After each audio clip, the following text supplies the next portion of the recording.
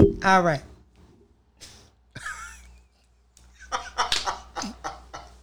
It's okay. Hey, All right.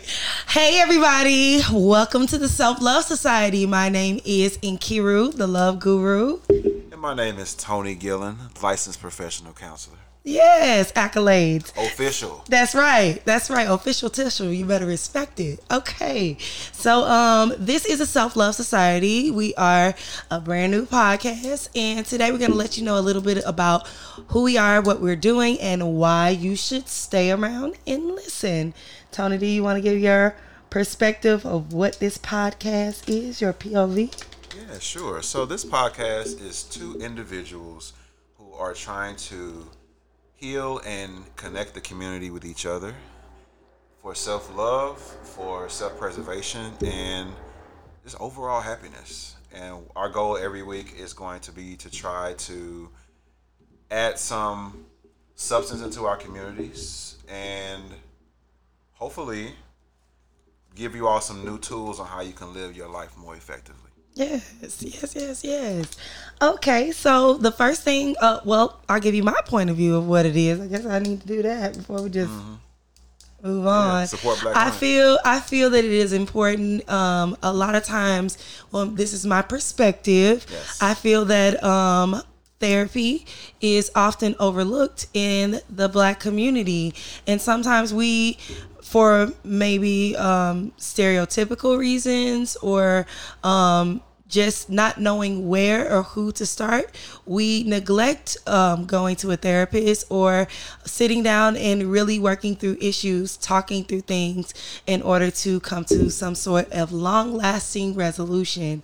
I felt that creating this podcast with my very dear friend, we are old high school classmates. Yes. This is my homie. But I felt like doing this with another Black man would give an open perspective of issues that we all face in the Black community, as well as a male and female perspective on our visions of what that is, because a lot of times we perceive that there are issues and we perceive that it's one way, but we're only looking from the lens that we have. So to be able to have another person to work through those things and have a healthy dialogue would also provide healing for both of us, because we doing this thing too. This is for us too, but also healing for you guys. So this is a two birds and one stone type situation. It provides healings for both of us, but also healing for our listeners.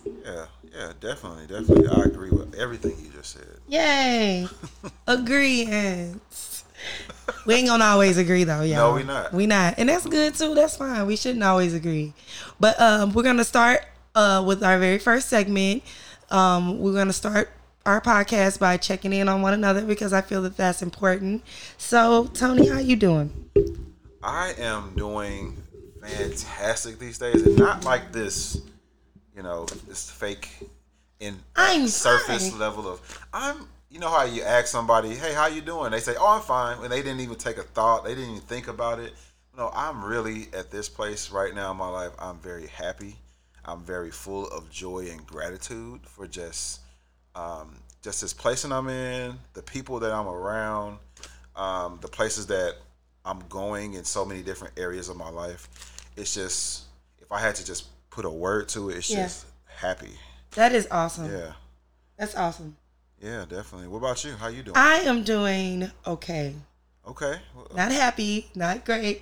Okay. So, this week, I had a catastrophic disaster in my house where the cabinets, all of my kitchen cabinets, fell down in the middle of in the morning, 4 a.m. and just destroyed my kitchen. And I actually have to go today to get that repaired. But yeah, so like sometimes when it's like big things, I have like a little bit of until I can at least start to see the resolution happening. You know what I mean? At least start to see it moving forward. I have a sense of, oh my God, like stop one thing, it's another type thing. So, and I am a big cooker. I'm a person to where I like to be in my kitchen. I like to have my coffee, and I'm a vegetarian, make my food and stuff like that. And to not have that for a whole week, it's like I'm over it. I'm over it. Luckily, you weren't in the kitchen when all this. Man, that's the thing. Like, I always try to like look at the bright side of things because there's always something positive you can pull out of any situation. I am a habitual on the bright side type person. You know what I mean? So that was the one thing that I took away from it. That and the fact that I have brothers. All three of my brothers are in the construction field. So I not only am I glad that I wasn't injured or my little doggies weren't injured, but that I have brothers that are willing to come and fix it for me for no money. You know what I mean? Like, you can't even beat that. You know what I mean? So not at all. That's great that you had that. Man, those resources. That is a bright side. You know what I mean? So while it's a minor inconvenience, I always try to pull out, well, it could be worse. I could be that could have happened to me, and I could have known no one, and I would have had to last thousands and thousands and thousands of dollars of repair. So when I get a house and my cabinets fall, I know who to call. Yeah, my brothers. Yeah. Not me. Well, I don't know. First. Well, you can call me, and then I'm going to call them because, baby, I don't know how to put no cabinets up. I was just looking at it like. Oh, dishes everywhere. Oh, my. I don't have, listen, you know I don't have kids, so everything is glass. Ooh. Glass, porcelain. I was. My wine glasses, my coffee mugs. I was like, my little porcelain. I was really happy because my grandmother who passed away, her porcelain, I had some porcelain dishes from her that I use for like big functions, like Thanksgiving, things of that nature. And I pull them out, and I was just like, I just knew it was destroyed. I was just like, oh God, like, what am I gonna do with this? Like, you can't replace that. Like, you cannot replace that. I don't care. You bring me something that is the same. You cannot. She's gone. Like, you can't replace that. And thank God, nothing of hers was broken. I was like, see? She had her hands around. See? Like, she was like, not this. These ain't breaking. She was like, not this right, now. Not this one. Here. Okay. She set that one down nicely. So, I'm super glad about that. I'm super happy about that. That's good. That's good. So that's how I'm doing. But otherwise, I'm grateful that, like I was saying, that I have somebody that can repair it, and that I didn't get injured. But I was mildly irritated and a little like, yeah. Because it's just, it's like having a car, and the car just breaks down and just like. You know, it's like, I feel like that ties together with what I was saying with just being like happy. Because I feel like when there are situations in our lives, we have these small moments where it can either go bad or it could go really well. And it's the combination of those moments that tell the story of the triumph, because it always ends out going well. Right? Yeah. The ending is always good for the most part. Absolutely. You know? But in the midst of that, there's always going to be some areas where maybe there's some battles that you lost and some battles that you won. Yeah. But at the end, you're going to win. That's awesome. That's a wonderful perspective. I guess it's like the optimism pledge. Huh? Yes, that's a wonderful, wonderful perspective to have. Is that as long as you know, like one of my favorite artists, Big Crit, he always says that you got to play until the end. The only difference between a winner and a loser is a winner plays until they win. Hold on, say that one more time. You have to play it to the end. All right, Pastor. The only difference between a winner and a loser is a winner plays until they win. Okay. So as long as you don't give up, you're gonna always win. There you go. Huh. Okay. Yeah, that's like KRIT, Big Crit. Like so, yeah. Hopefully we have on the show one day. Listen, you go. Hey, we gonna speak it to existence. I'm gonna be like, listen, let's speak it to existence because I'm here. I am. I'm be. You gonna be like, and Carol, no.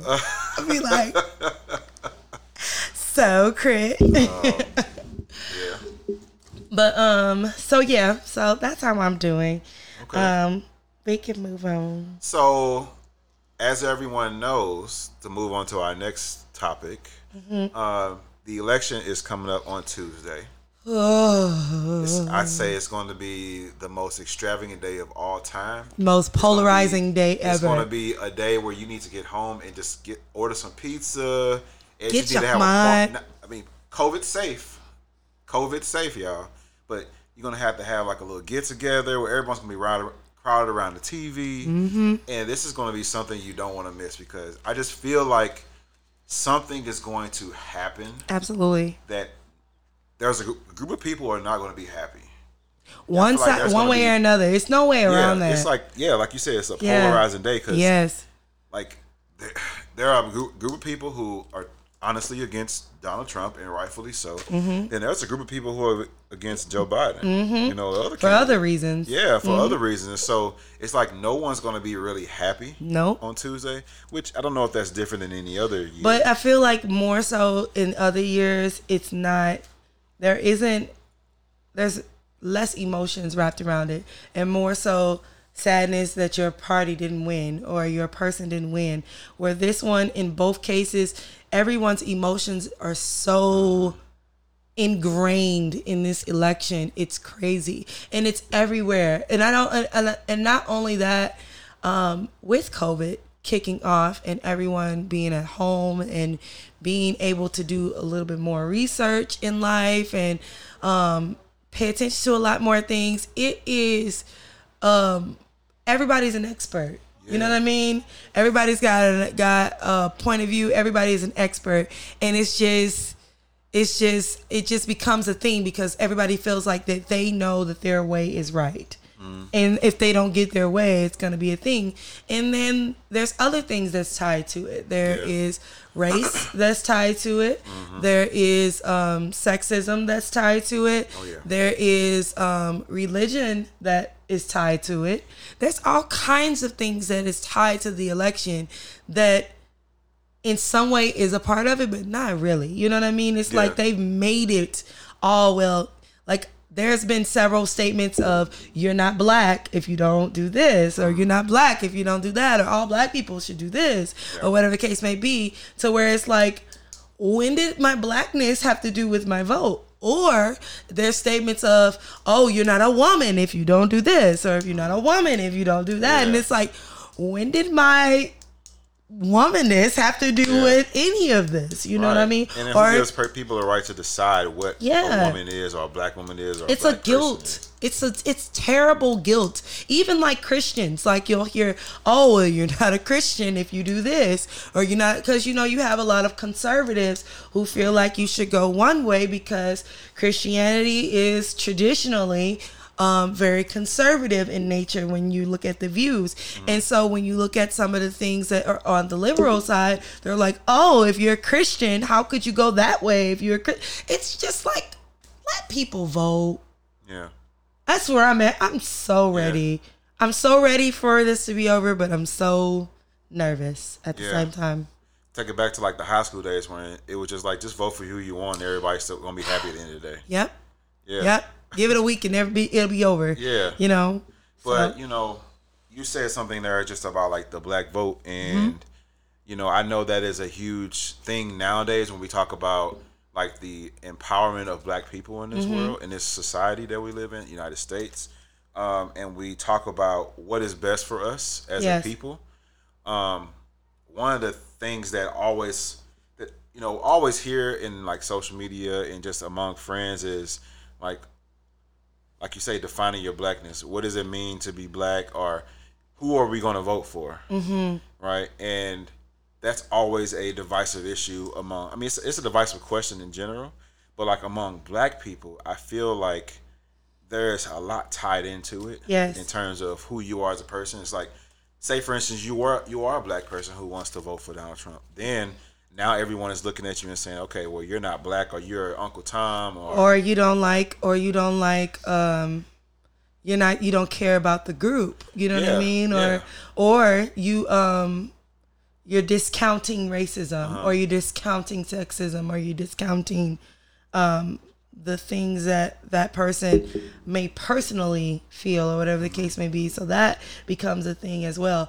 I just want to dip into my first question and ask, why is it that the black vote is so important outside? And it's not for any, like, you don't hear about the Mexican vote or the Latino vote or the Jewish vote or anything of that nature. Why do you think that is? Well, I think that when we talk about like the black vote, I think why it's so important is because I feel like black culture in America is, black people have such a huge influence over the culture here, and I feel like that is a reason why it's looked at as it's valued.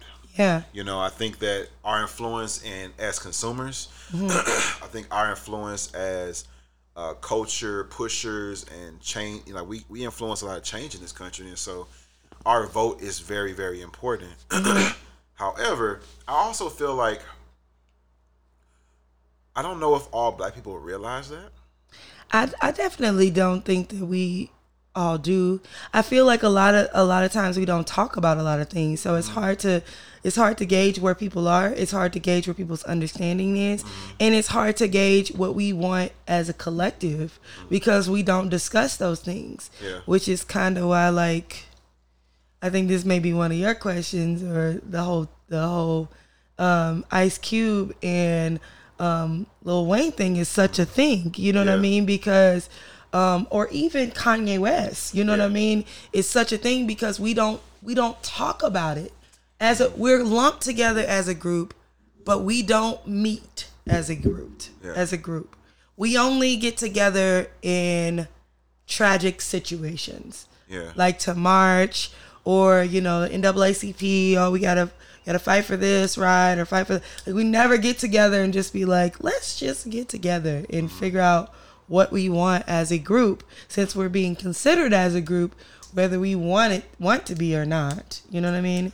Yeah, I think, you know, well, first and foremost, let me just say this. I am not the most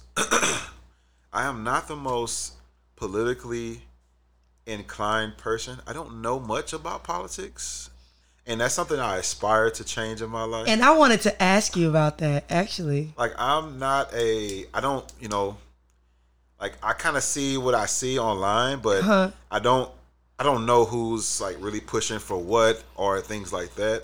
I don't know as much as I should know. I wanted to ask you about that. It's actually my second question. Do you think that is because of all the emotion that is tied to it, and it is emotionally draining to do all the... Do you think that's why you withdraw from knowing about that kind of stuff? Because it can be quite polarizing when you learn different things or get into different things or whatnot. Yeah. Do you think that has anything to do with it, or? I think that it's multifaceted with me. I think first and foremost, I didn't really grow up in a family that really was teaching us about politics or really involved in politics and understanding. And so I never really learned the importance of it. Okay. I didn't really learn like about politics really until I got to high school. And then I started learning about, there's presidential elections and we got this candidate and this candidate and this is what they're doing. It's like, whoa, what is this? You know, I think the first election that I was cognizant of was, I think it was George Bush and Al Gore. I remember that was the election where everyone at the high school, I think it was like our freshman year in high school, and I remember people were upset, and I was like, what is this? Like, what is this? Why is this important? That might have been the year where there was the Florida recount thing. Was it that year? I think that was the issue. It was like a Florida recount, maybe. There's always an issue in Florida. Always. I think that was the case. But like, I foresee that happening in a few days. There's always an issue in Florida, Georgia. Always. The battleground states. Yeah. Always. But, you know, for me, like, I think also there's so much information out there about these candidates and what they stand for or what they've done in the past. And sometimes it can be overload of information. On top of, we have other things going on in our lives. You know, I'm a father, and I'm also, you know, working in my career, and I have my own personal issues. And so sometimes it's hard to make room for, let me sit down with all this stuff I'm dealing with, and let me just look at politics. Let me tell you something. You said something that just touched me to my core. Okay. the word overload. Yes. Let me tell you something. Y'all is doing too much with this vote. We know we gonna vote. It ain't came yet. We gon' like that. To me, I'm a person to where that is too much for me. Okay. That would deter me. Like if somebody everywhere that I go and everything that I look at, it's like pushing it. Like I am a person to where I like to do things on my own. I think you're this way too, a little bit, but I could be wrong. But I don't like to be forced into things. Yeah. And if I feel like I'm being forced into things, I'm going to retreat from that. You know what I mean? I don't want to feel like I'm being pressured. Any social media thing I open, it's talking about vote. You drive down the street, it's signs everywhere talking about voting. You know what I mean? And it's like, yes, you want a great turnout. You want voters, but you don't have to. Listen, move on, people. You don't have to text me 3 times a day. I promise you don't. Oh, man, I'm not reasoning. You don't terrible. Listen. To move on, it's so many people. I just delete them. I can't even tell you all the people that it is. I don't even know how I got on the list in the first place. I blame the voting polls because I know that I never signed up for any list to be. It's ridiculous. You got the general election people that text me. You got the move on. You got the people that just start random conversation with you. Like, who is this? Oh, this is about so and so. I'm a supporter here of Bernie Sanders. You're like, whoa. Stop calling me. Yes. It's like, and when you're super busy, like you were saying, like people assume that your inactivity means that you're not no, I'm aware of what I'm gonna do. I know what I'm gonna do. I don't need you to harass me. You know what? I agree with you of the overload of constantly telling us to vote. I do, however, see the significance of it because there's a large portion of people who please vote who are very out of the loop when it comes to voting. There have been, like, when you look at like St. Louis City, there was a huge population of people who did not come out and vote, and I think was it the last midterm elections? I believe there was a large, and I don't know the statistic, and maybe somebody out there can correct me, but there was a huge proportion of residents of St. Louis City who didn't come out and vote, and for that, it can really cripple change. It can. I can see the importance of like constantly drilling in us, say vote November. I see the importance on that level. The first Tuesday of November. I see the importance on that level. However, it's never done on that level. It's only done for the presidential election, which is very irritating to me because that election that you're referring to, there's the local elections are, in my opinion, the most important.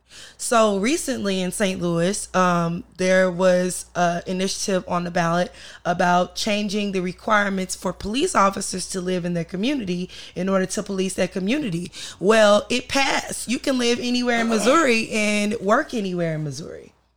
So now you can have people who come from Sikeston, Missouri, and come and work in St. Louis City. If you're having an issue already with police officers relating with their community and relating with the people, you're going to have an even bigger issue when you're having people coming from areas that is not as diverse as the city and policing in those areas. So initiatives like that and things like that, people need to be more knowledgeable about stuff like that and less worried about how, this president or that. It's important, but it's not that's one person.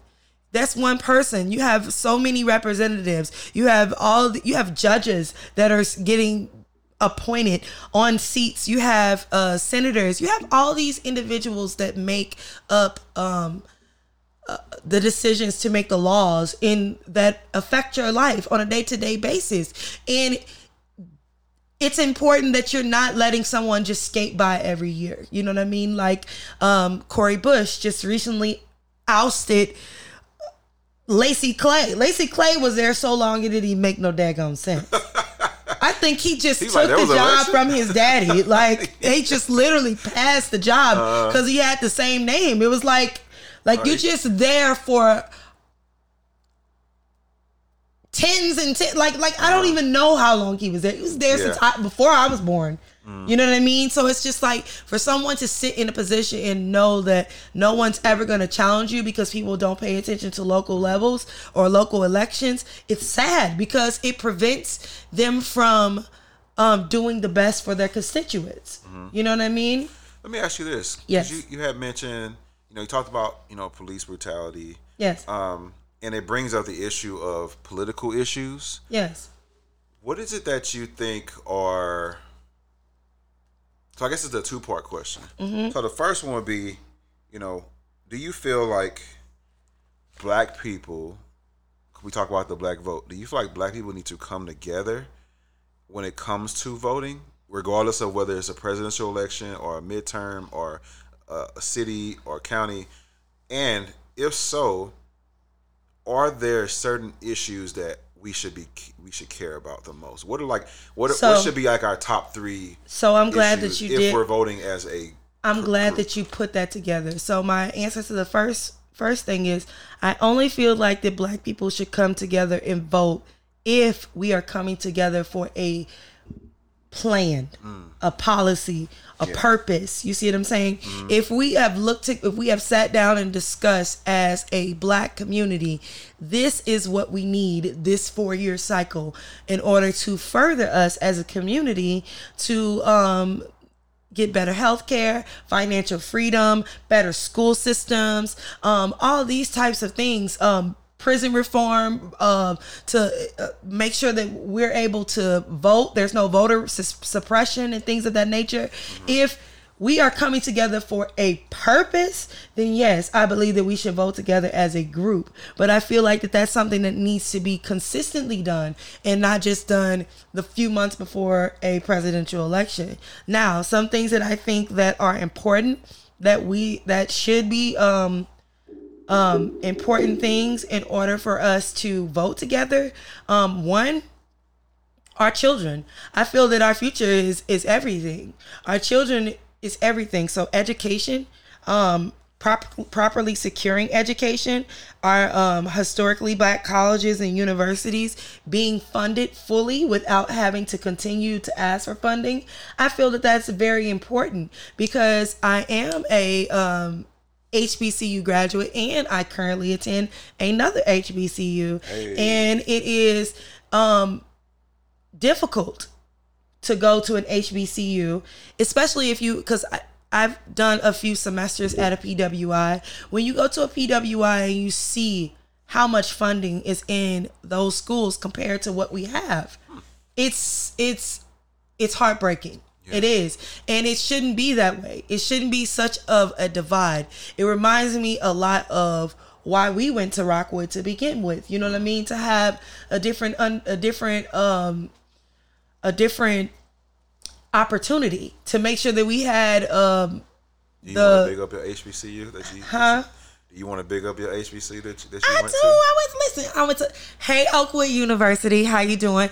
Hey Harris Stowe University, what's up? I have no problem with bigging up my HBCU. You went to PWI. Hey, you big up your PWIs. I'm prideful of my PWI. I do not care. Missouri State University, stand up. We are the Bears. We coming, right? And grad school, University of Missouri St. Louis. There you go. Hey, I don't mind PWI. But I had a great education. But it's good because it's two different perspectives. Like, and we talk about that on another podcast. But we will. But I think that number one, our children, making sure that the schools that they attend are properly funded. Oh yeah. You know what I mean? Elementary all the way up to collegiate level, properly funded schools that are majority for the black community. I feel like that needs to happen. That should be number one. Number two on the list, the wage disparity. Most people in our group, black in group, are on the lower end of the wage disparity. I feel like that's something that needs to happen, as well as in conjunction with that, a radical overhaul of loan suppression. You know what I mean? When you have people who go for entrepreneurship and things of that nature, you have a lot of hurdles for people who are African American or Black, or people who are trying to open up business in predominantly African American or Black neighborhoods to receiving a loan. I think that something needs to be done by that, because the redlining of it all, the discrimination of it all is what is it's a whole nother hoop to jump over. After you're jumping over the hoop of education, now it's another hoop of trying to provide and create financial stability for yourself that you have to jump over.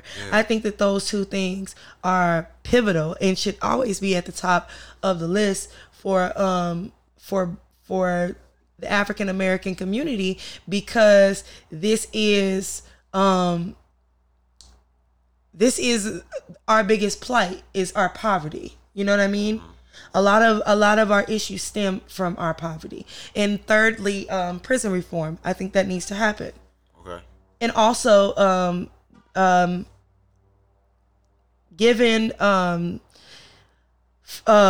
inmates who come out of prison, you know what I mean? So those, whether, I don't want to say felons, because everyone's not a felon who came out of prison, but those people who have come out of prison, who have already served their time, they don't have the right to vote. You know what I mean? Like, they don't have the right to choose or have a say in the society that they live in. I feel like that's something also that needs to be looked at, because a lot of us are unjustly prisoned and things of that nature. So it's also suppressing our voting rights as well. I think those are the three top that need to be. I agree. I think all of those are. Now don't get me wrong. I think all of the political issues, there's something for us in each one that is very important that we should be really pushing for. I'm only just bringing up my three that I guess are more pressing for me. I would first definitely say healthcare. Mainly, especially when you talk about mental health, because I feel like as Black people, not having proper healthcare, proper access to mental health care is, I'm always about the three pillars of wellness. And for me, that's physical wellness, that's mental wellness, and that's spiritual wellness.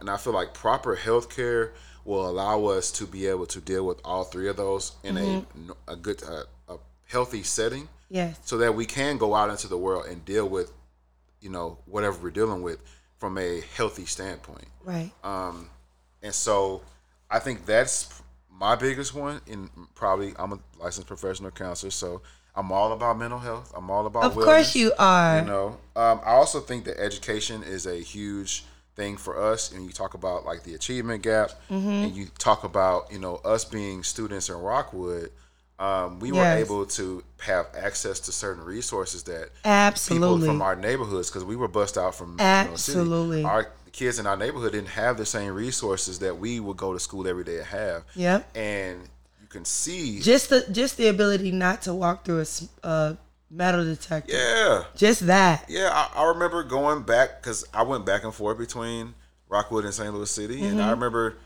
going into my school and there was a metal detector. I mean, there was a security guard that was frisking all of us. Like, it was like going into... I don't even think we had a security guard at Rockwood, did we? No, I mean, when I was in the city. I'm just saying, we had a security guard, but I didn't you would even only know. see them if there was like a major issue. Like, they was doing like drug raid day.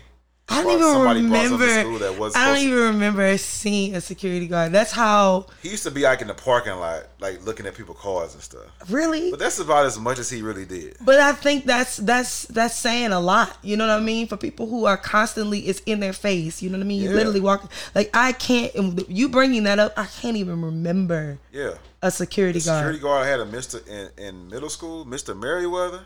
You knew his name too? I remember his name. He used to, because I remember I came to this school for the first time, and I had on this red jacket. I had this red windbreaker, and I thought I was fly. I was like, oh, I got this jacket on. I got my black jeans. Fresh. I had like some new Nikes or whatever. I was like, man, I'm about to be cool. He's like, son, don't come in here wearing all that red again. And I was like, what you mean? He's like, I done seen a little boy over here get shot because he had all that red on. You know how traumatizing that is for a middle school kid? Are you serious? Especially coming from, Rockwood.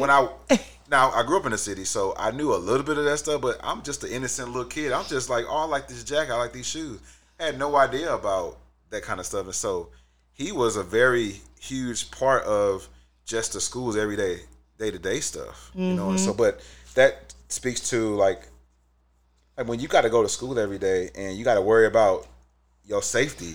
Right. It's very hard to want to learn. It's a whole hurdle. Yeah. It's that's for the people that at least came from somewhat of a decent home. You got people who come from hell and was coming to school. On top of that. Yeah. Yeah. So yeah, our education, and you see how huge that is for the achievement gap between black people and black children and other children of other groups. Yes. You know, even in Rockwood. Yes. Even in schools like Rockwood, there's a huge achievement gap. When I interned for my counseling internship, I just remember all of the schools, there was always an achievement gap. Yep. There was an achievement gap between, no matter what district you look at, there's always going to be a gap between its white students and its black students. And I think like at Rockwood, one thing we're gonna talk about this one day too. One thing like a lot of people you don't think about is like, I remember because you know when we grew up, I'm gonna expose our age right here. But when we grew up, you know, that was when like the internet was just popping and everything. Yep. And I remember like my worst subject, I hated English. I hated it. I love to write, but I hated English because all the rules and everything. But I remember like there was classes that I didn't do as well in just merely because I didn't have the resources to do the homework. You know what I mean? Yeah. And you don't even think about that. And I remember consciously knowing that I didn't have the resources, but I had so much pride that I didn't want to tell my teachers, I don't have a computer at home, or I don't have this, or I don't have that. I don't have any way to complete that assignment. So I would just, if I couldn't get it in while I was at school, then it's just not going to get done. I'll just try to make it up somewhere else. And, you know, like I was always a kid to where I never wanted to make excuses I never wanted to make excuses about where I come from. I took the hand that I was dealt, and I wanted to make the best of the hand that I was dealt. Like playing a game of spades. You know what I mean? No. You don't know how to play spades. Look. Y'all, we finna fight. No. Spades is a very traumatic game for me. I came from a family where spades was like life and death. That's period. That's period in the black community. I don't want to eat that kind of pressure. But this is I just want to have fun. Okay. Nobody want to play spades to have fun. But here's the reality. This is the thing that I learned about games. And I'm actually writing about this in my book. Okay. But this is the thing that I learned about games. You learn so many life lessons about games. We're both football players, so you understand that notion of it. Do you play chess? Somewhat. Okay, but it's all moves and counter moves. The one thing that spades teaches you is that life will deal you a hand. You don't know how many hearts, clubs, spades, diamonds you're going to have in your hands. Hearts, things that you love, clubs, you know, all of this confusion, everything that's out there. Diamonds, monetary games, or spades, things that help you skip over, you know, the little shortcuts in life. Okay. You don't know how many of those you're going to get in your hand, but you still have to play the game. You can have a game where you only have one shortcut, one spade in your hand. You are still eligible to play. You can still play the game. So me understanding that all I have to do is make board. All I have to do is get here. You know what I mean? All I have to do is make it to here. Make my minimum requirements of the day, and I can survive. You know what I mean? I think that it helped me mentally make it through a lot of things and try not to make excuses. Because a lot of times when you make excuses, you become a victim to life. Because life is not always going to be fair. And it's already rigged against us for other reasons. Law reasons, but it's not. At the end of the day, I don't play spades. One day we gonna play spades. I don't play spades with black folks. No, one day you gonna play. I'm a black person. Because black people take spades too serious. We won't be on the same team. No, we not. Because I'm not gonna be sitting here and be ridiculed, and then I'm be ready to fight because people trying to test my manhood because I don't know how to play spades. No, I'm not doing that. I will see y'all. I'll be on the outside. Hey, y'all need something to drink? Hey, I got some soda, some sweet tea in there. I'll go outside. You know, that's what I used to do when I was a kid. I'm like, oh, y'all playing spades? Oh, let me go play kickball. That was what I did. I played dominoes. I like that because that's kind of fun. The same vitriol didn't exist in dominoes that existed in spades. That's true. So I stay away from them type of games. Well, that's fine. So don't ask me to be your partner. So healthcare, I won't because I take spades seriously. That's what I said. I'll see you later. That's fine. So healthcare, education. Education. The other thing I wanted to add with the whole achievement gap part was when we talk about, I don't want people to think like, oh, because, we went to Rockwood or Parkway or any other predominantly white districts that meant that things were better for us, because a lot of times, one of the issues of why there is an achievement gap is because you don't have teachers who resemble the student population. Very true. Shout out to Coach G. He was my favorite. Mr. Oglesby. Mr. Oglesby, but Coach G. Those were the only two black educators that I remember in high school. Yep. And I just would imagine, like, that's why I went to a HBCU, Yeah. You think about like black kids coming from predominantly black communities, and then we get bused all the way out to these schools and these communities that we don't see anybody that looks like us. And sometimes for a lot of kids, that was a huge issue of why they couldn't keep going. They couldn't progress, because they didn't have anyone to support them out there. Now, I would say I was blessed because even though I didn't necessarily have people out in Rockwood that looked like me, there were people who filled in for that. That's true. A lot of my white allies, like Miss Bluer, Rainey. Miss Rainey.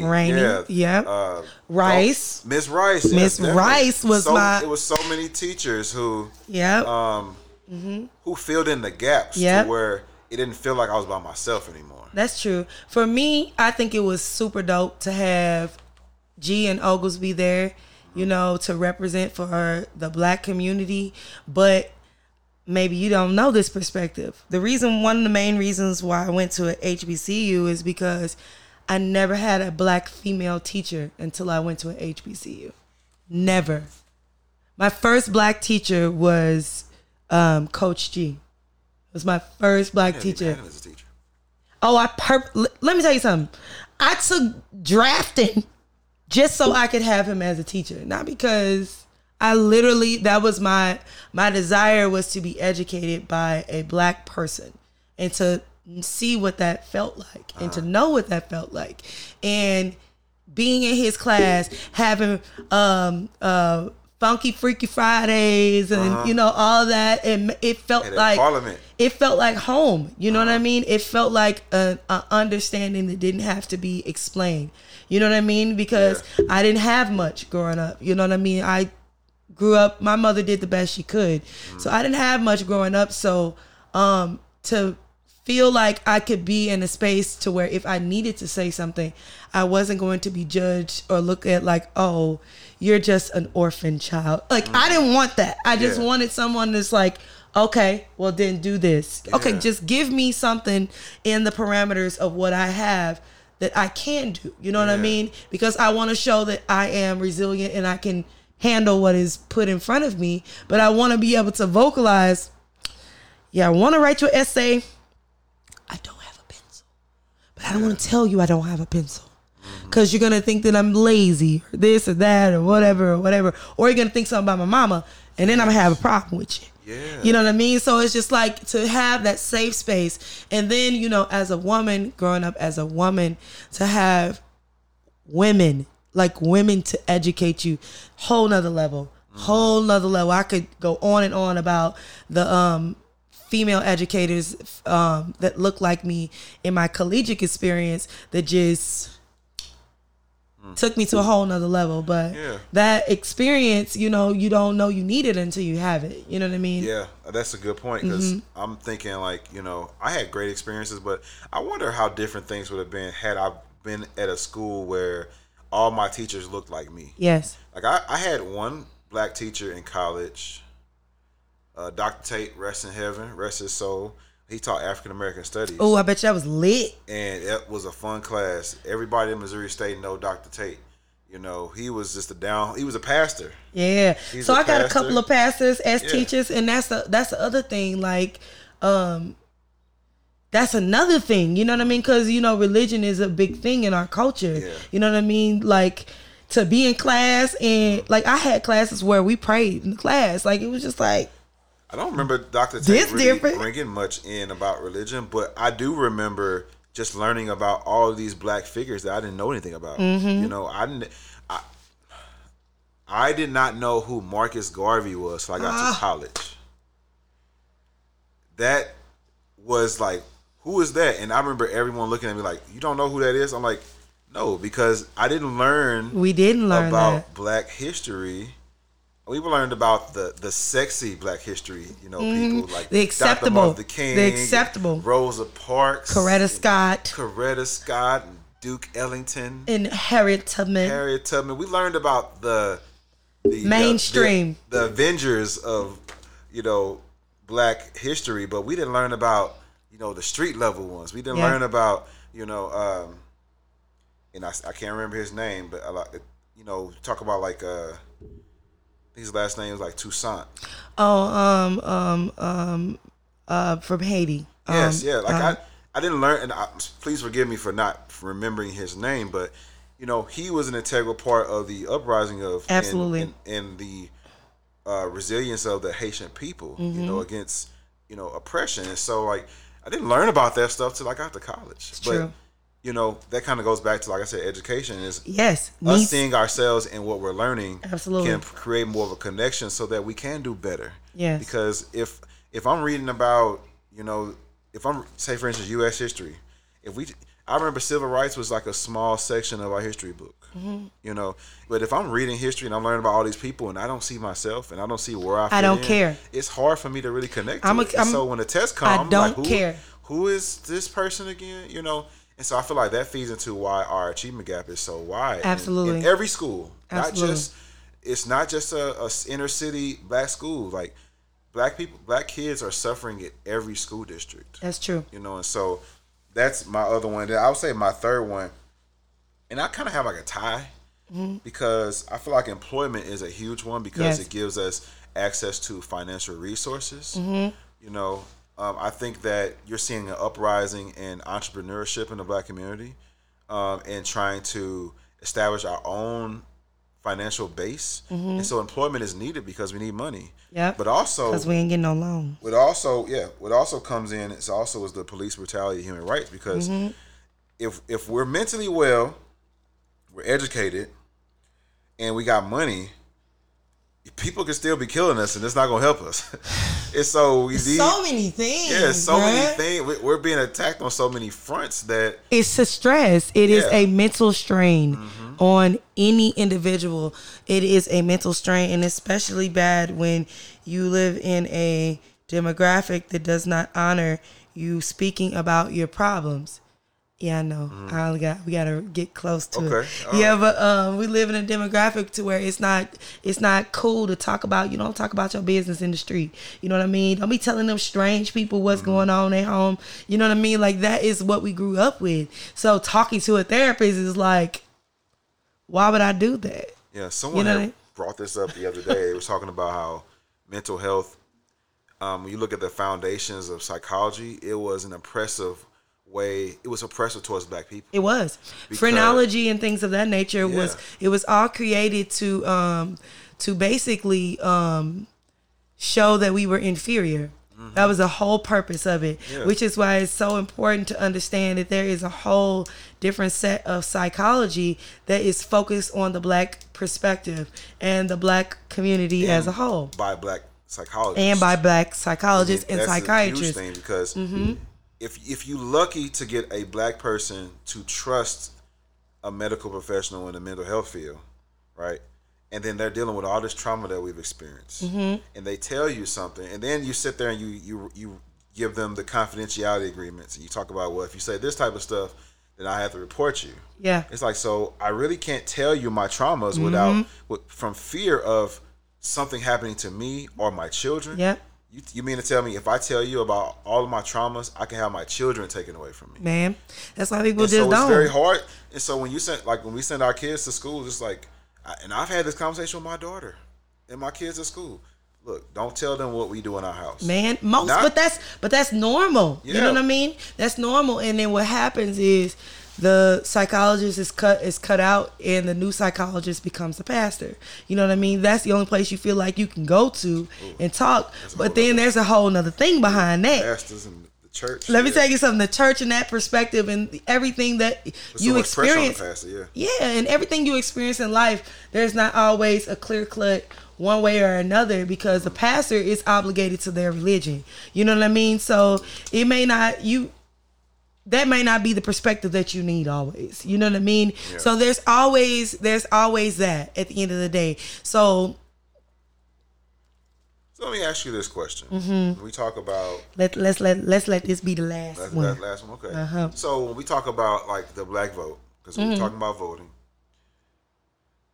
is it important for us to be is a black monolith, is that needed when it comes to voting? What do you mean? So when it comes to black people voting, should we be together or should we be individuals? I told you, I feel until we come together, until we come together before the vote, I don't think we need to be together, because we can be together and go off the cliff. True. We could be steered in the wrong way. You know what I mean? Like, we can be, someone could appear that they are for the black people and shuck and jive for us just to get us to go one way, and they would feel like, oh, well, this person is the leader of the black people, and if he wields the power to control all the black people one way, then all I have to do is impress this one person instead of listening to the plights of the people, which is why I personally him or her out. I personally agree with Ice Cube and what he is doing. Like how he is taking the time to come up with an agenda for what is important for black people. How he is taking the time to not just talk to one side, but talk to both sides and make it, listen, y'all the one want our vote. It's not for us to be loyal to anything. We're loyal to. He did it without us even saying, "Hey, this is what we want." He said, "This is what I believe black people need. Yep. Let me try something." But I feel not people of color, right? But I feel that what black he people did is important, and we need to create something in which we can do that on a consistent basis. And so it's not just Ice Cube's opinion of what black people needs. It is literally if you want us to move as a group, we need to come together as a group and sit down and say, what do we need? Not who do we feel hates us more. I don't give a damn. Everybody hates us, in my opinion. We at the bottom of the barrel. Don't nobody like us. Other people of color don't like us. You know what I mean? Like, we gonna listen. I'm a black woman. Let me go into a hair store. Other people of color do not like us as well. So it's not even just a black-white situation. For real. Yeah. Let's just get all the way funky. It's not just black against white. And I want people to understand that fully. It is literally, if we're going to move as a group, we need to focus as a group. Nobody gets mad at the Asian people for Chinatown. Nobody gets mad at the Jewish people for coming together and having a Jewish community. And when they do, and when you want the Jewish people to vote, guess what? You got to come to that community and you have to bring them something that is beneficial to that community. We're the only community to where all we need is pretty words. All we need is for you to say that we matter. That's not enough. We can matter. Put and hot still sauce in your purse or something like that. That is not, putting that kente cloth on is not enough for me, bruh. Or doing the nay-nay at the... Listen, that ain't enough. Because at the end of the day, my brothers and sisters still need higher paying jobs. My nieces and nephews need education that is going to sustain them and help them to be competitive. My grandmother needs affordable health care and physicians that care about her, not just, oh, it's another black person. They just pretending that. All of that needs to be addressed. And it's not going to be addressed if we're looking at superficial things. We need to look at hard issues. And it's nothing wrong, black people, with asking for what you want. It's nothing wrong with everybody else asking. We just feel like, oh, we shouldn't ask. Oh, why should we ask? We should. What do you think lobbyists are? They are asking for what they want. Corporations even asking for what they want. We got all this money. This is some things we want. What you think about that? And like you said at the beginning of the podcast, we are such a big influential part of the United States of America. If we tapped into understanding that that influence is, even though we ain't got the money, that influence is money. Influence is money. Influence is capital. And if we tap into our influence and we withhold our influence until we got something that mattered to us as a group, then we can actually make some changes that we can see before we die. Lord, you should be a lawyer. I love that passion. Passion is just in there. I'm just sitting here like, just talk to me. I'm just sitting here. I don't got nothing to say. You in a black household, when black mama is talking, you shut up. Shut the hell up and just listen. So I appreciate, I think everything you said was spot on. When you talk about like Ice Cube, I love the fact that he's not somebody where you're looking at him like, oh, he's shucking and jabbing. Like Ice Cube that's a real man right there. That's a real black man. I just saw him doing an interview on Chris Cuomo's show, and he was like, look. You could tell he was like, man, I'm tired of this. Like, I'm not going to keep going back and forth with you. I'm not here for Trump. I ain't for nobody. You could tell he was not trying to pucker himself up and get himself up for an interview. He like, look, I'm Ice Cube, and this is what I'm doing. And he been doing his way for so long. Since you've known him. Successful at it.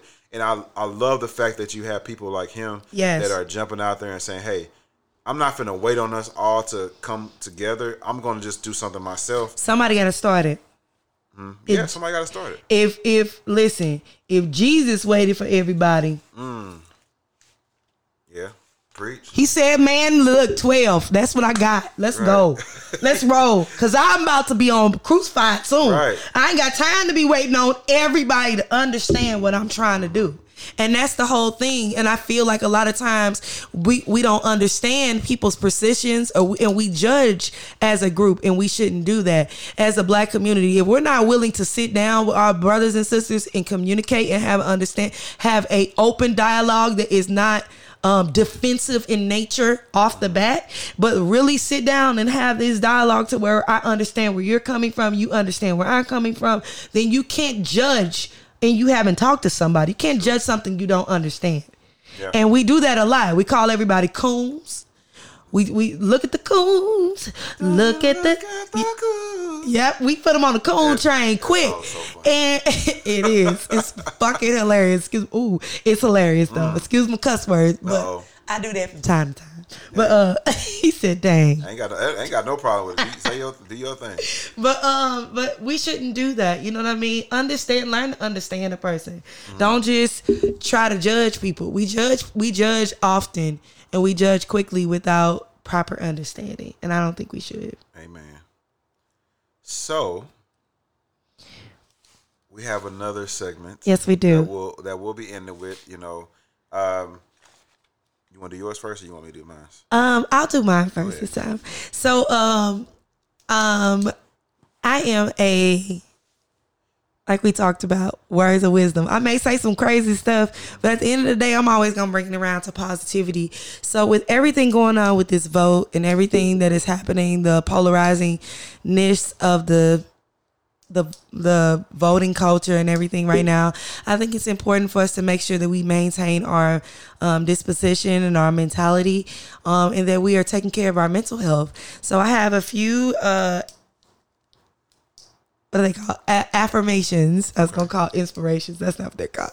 A few affirmations that we can repeat to ourselves to keep our minds centered and steady as we are making it on to next week.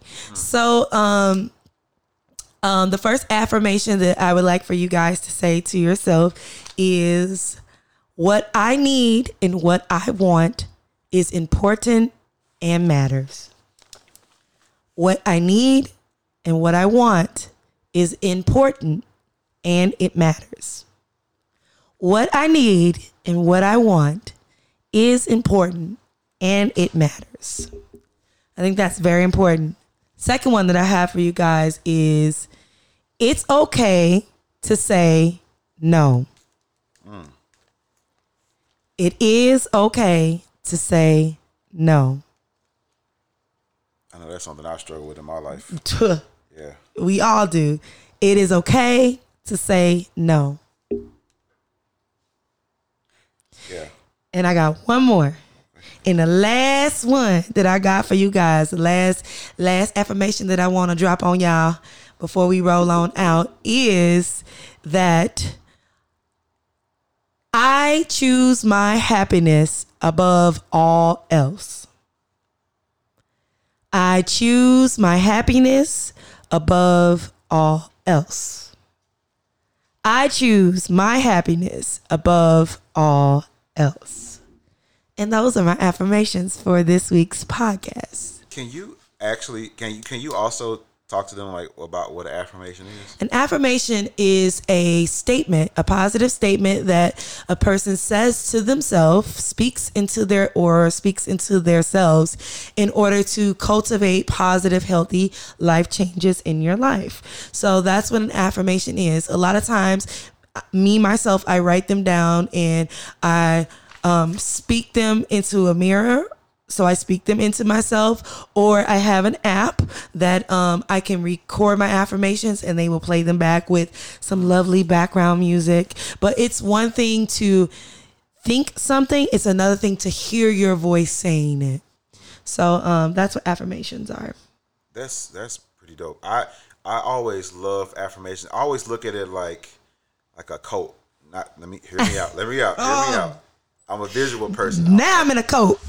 So when you're talking excuse about that, y'all. Oh, excuse the noise. Somebody got to turn the engine on. Hold on. Let me see if they drive off. Well, they simmer down a little bit. It's cool. Okay. They understand. Can everybody hear me? I don't even know that. They can hear. So for me, like when I think about like affirmations, I think about quotes and how, the people that are in the quotes, they are chanting these messages all day and they continuously say them until they no longer have to speak them. It's already playing in their mind. Mm-hmm. And so I look at affirmation the same way, but in a positive way is it's putting a new message in your mind. Religions do it too. Huh? Religions do it too. Yeah. Like when you say, go ye therefore teach all nations, or when you say, may the Lord watch between me and thee while you're absent one from another, it's something you know. You know what I mean? You create it, it's rote. But an affirmation like really speaks to your emotional health as well, because sometimes you can feel like you just, for lack of better terms, like I'm a piece of shit. Yeah. Right.